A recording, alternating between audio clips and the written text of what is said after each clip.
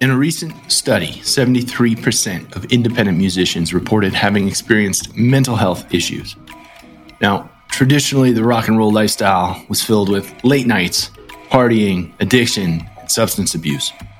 We're on a mission here to change that.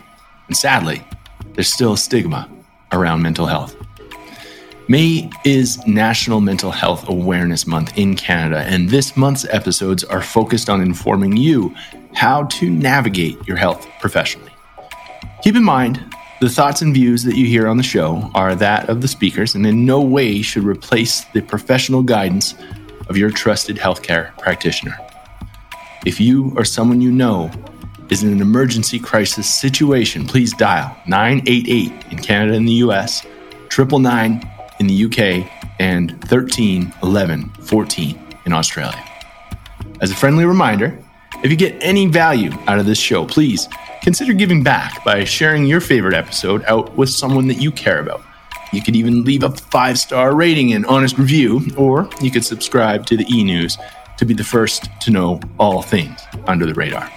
I send out weekly tips covering everything from health and wealth to creativity, purpose, and how to better your relationships. Mental health is health, folks. The body, mind, and spirit work together as a holistic unit. And by the end of the month, it's my goal to make the resources, the tools, and the experts more accessible for you to live a healthy, active, and purposeful life. And together, we can all crush the stigma. Now, let's get to the show. This is the Music Fit Podcast, the show where you're going to hear from bands, artists, industry, the real deal rock stars and what they're doing to keep fit mind, body, and soul, and how that translates to success and why it should matter to you.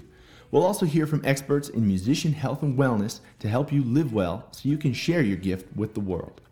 We got a new show every Monday, and to learn more, head to musicfitcollective.com.